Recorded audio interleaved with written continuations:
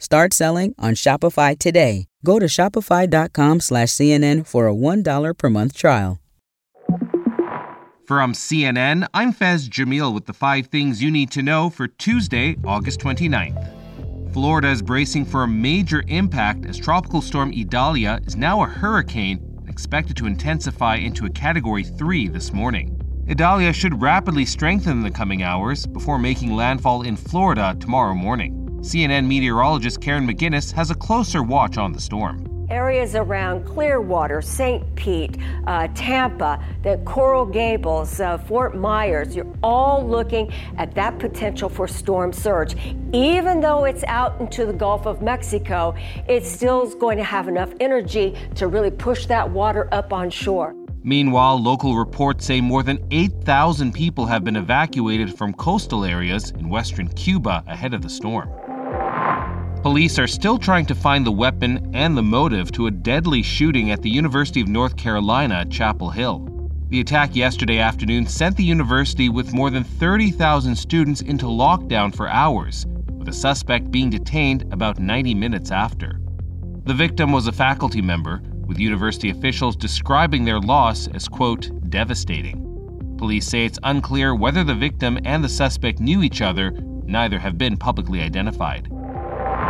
It was a busy day yesterday for cases related to former President Donald Trump, with major hearings in both Washington, D.C. and Georgia. In the D.C. case on the alleged efforts to overturn the 2020 election, a trial date was set for March next year, right in the middle of the 2024 presidential primary calendar and the day before Super Tuesday. Meanwhile, in Georgia, it was a sort of mini-trial in the election subversion case. CNN's Jessica Schneider says former White House Chief of Staff Mark Meadows was questioned about Trump's call to Georgia's Secretary of State after the 2020 presidential election. So prosecutors actually asked Meadows about his involvement surrounding that date, including the call to the Georgia Secretary of State in early January 2021, when, of course, Trump asked to find those extra votes so he could be declared the winner in Georgia. And now it's up to the federal judge in Georgia to decide whether Mark Meadows was in fact acting within his capacity as a federal official. And this is all while Trump's legal calendar is getting increasingly tight and packed. If all holds, he'd see all 4 of his criminal trials starting sometime between this October and March of 2024. That federal case set to start just one day before Super Tuesday. The backlash continues over Japan's release of treated radioactive wastewater from Fukushima into the Pacific Ocean. The mayor of Fukushima says his city's town hall alone has received about 200 harassment calls in 2 days, many coming from numbers which start with China's country code. The anger comes from Japan's decision to release treated radioactive water from the Fukushima plant that was damaged after the devastating 2011 earthquake. Japan's government and the International Atomic Energy Agency have said the wastewater is safe given the low amount of radioactive material being released. Japan has summoned the Chinese ambassador in Tokyo over the calls.